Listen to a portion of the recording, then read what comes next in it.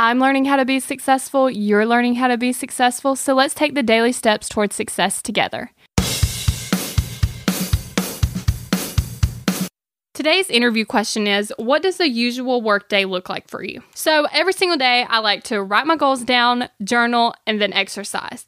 And I also already have my calendar planned out. So the first thing I do isn't plan out my calendar. That's what I do the night before. That way, when I get up, it's all set and I am ready to go. Because in the morning, after writing down my goals, I get super motivated. So I want to go ahead and get started. I don't want to waste all this motivation on planning. And then I like to start working on my task. And I also do a little bit of cleaning. That way, everything's put together. Now, this routine and a usual workday definitely varies because I'm currently in college. So in the summer, which is right now, when I'm at home, my routine is completely different than when I'm at school.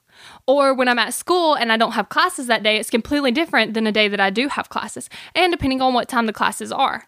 Or if I'm at home and it's in the summer and I go to work, like the routine is different. So today we're going to be talking about 3 tips to plan out your workday.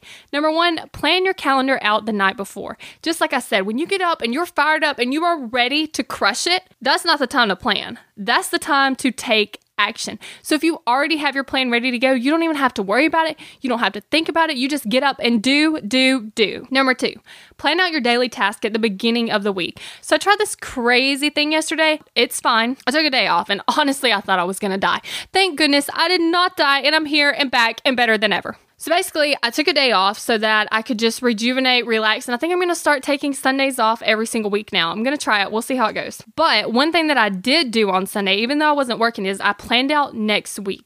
So basically, I create a big master list. So it's everything that I need to get done this week. Then I sort them in order of priority, and then I schedule them to the actual days that I'm going to do it. So I'll be like, okay, this task is first. I'm going to do it on Monday, and then the second task, and then so on and so forth, and then I plan out all the tasks. Then the night before, so Sunday night, I would take all the tasks that I said I was going to do on Monday and I put them on the calendar to accomplish on Monday. That way I can see, okay, I actually don't have time to get all this done. So if that's the case, then I know that I need to move things over to a different list. That way the next day I don't feel like a complete failure because I didn't get everything done on the list. There was no possible way I could have done it if I didn't have enough time. So by doing it that way, you're actually to stay on top of the game. In fact, I like to stay ahead.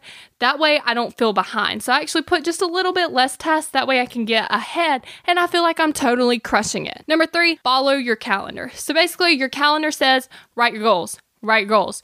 Calendar says, journal, journal. If your calendar says, make your bed, make your bed. Now that's very simple, but it's easier said than done. Say you have this great plan, but then when you actually get there, you start wanting to procrastinate, you start wanting to delay, and you start wanting to just not do anything. But if you stick to your plan and you actually follow your calendar, now unless there's like an emergency, like if you have to go to the hospital, you have to do something, like don't be crazy. But try to stick to your calendar the best that you can. We're in this together, one step at a time.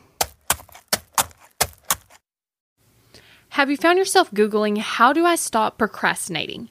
Here's the thing. When you search that, I'm sure you found hundreds of tips, tricks, hacks, and strategies. In fact, I've shared several of them here on the podcast. The only thing is, did it work? Are you still procrastinating? If you are, then what you need isn't another hack. You need to focus on the actual thing that's causing you to not take action. Our thoughts control our feelings control our actions, which means if you want to change your action or inaction, you first have to change your thinking. That's exactly what we focus on in my program, Kick Procrastination. This program is designed to help you go from procrastinating on your goals to taking massive action towards achieving them. So go to kickprocrastination.com to sign up.